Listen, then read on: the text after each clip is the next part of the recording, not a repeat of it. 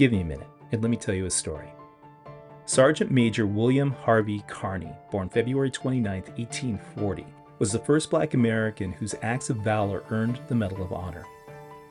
During the Civil War, as a member of the 54th Massachusetts Volunteer Regiment, an all-black unit of the Union Army, Carney was part of the second failed attack on the Confederate stronghold that stood in defense of Charleston Harbor on Morris Island in South Carolina, called Fort Wagner.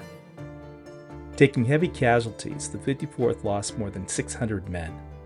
Badly wounded, Carney carried the regimental colors and the American flag across the battle lines in their retreat, leading the survivors to safety. As he lay near death in a field hospital, only then did he release the banners.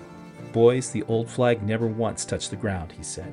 Despite the defeat at Fort Wagner, the heroism displayed by the 54th Massachusetts Volunteer Regiment inspired more than 180,000 black men to take up arms to defeat the Confederacy.